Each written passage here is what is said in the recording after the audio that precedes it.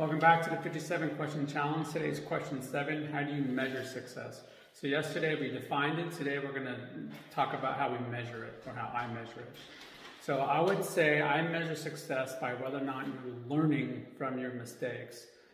Also, how quickly can you adapt from a negative stimuli and going towards a negative path, and how quickly can you flip that switch and start noticing that you're going down that path and getting back to a either neutral or positive path. So to me, that's a measurement of success. If you notice that you're starting to catch what's going on and then getting back, right? Because that's ultimately the goal, is not to not have those thoughts and not to never have the negative stimulus. It's about being able to flip the switch and getting back to a positive or neutral or just a beneficial path rather than something that's going to be detrimental to us.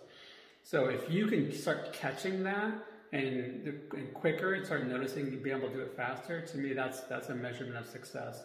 Like I said, also, if you're learning from your mistakes, are you doing the same thing over and over again and getting the same result?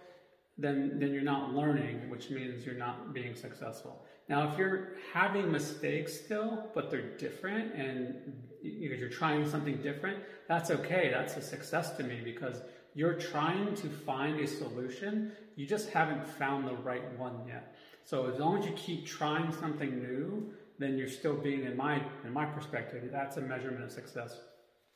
Also, just depending on where you are in life, sometimes just showing up, just being there, just getting to the starting line, or putting in the effort to begin with, whether it's great or not, that to me is a measurement of success.